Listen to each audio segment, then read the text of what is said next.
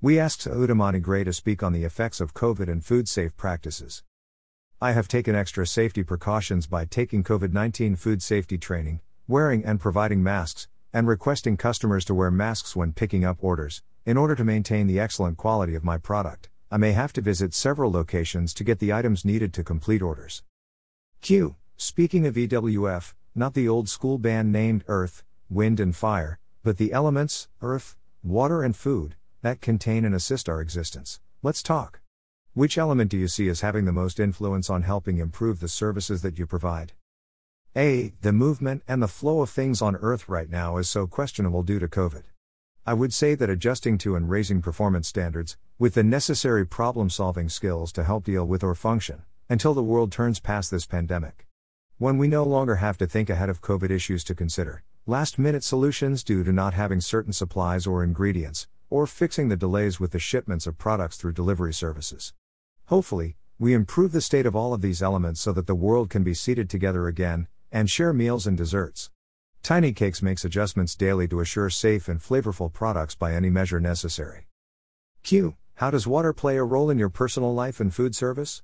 And, have your eating habits or nutritional ingredient usage changed from the way you did business last year, or since you initially began doing food service? A. In addition to consuming water, I use it to sterilize equipment and utensils. Sometimes I use water in my baking products. Water is very significant in my personal life and food service operations. I don't drink soda or sugary drinks, and fruit drinks are at a minimum. I do drink a lot of tea and mostly water to purify my body.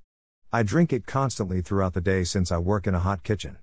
During the quarantine months, my eating habits got a little out of control due to me not being as active as usual. Pre-pandemic, I was out networking with other entrepreneurs, and I walked a lot due to my office location being in Philadelphia's Center City area.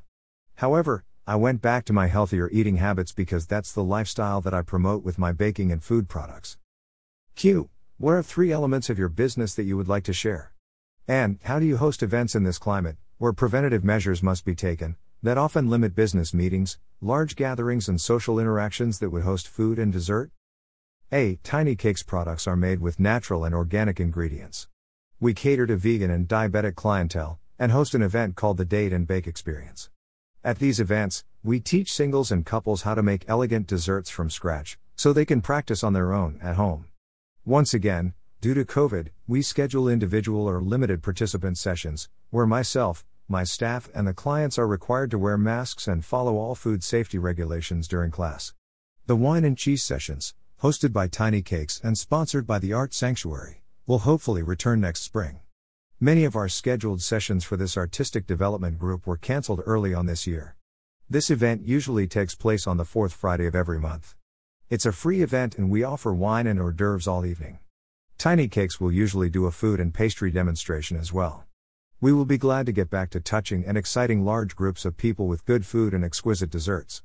In the meantime, we are still helping birthday wishes have flavor, and delivering bites of sunshine to anyone who calls for delivery.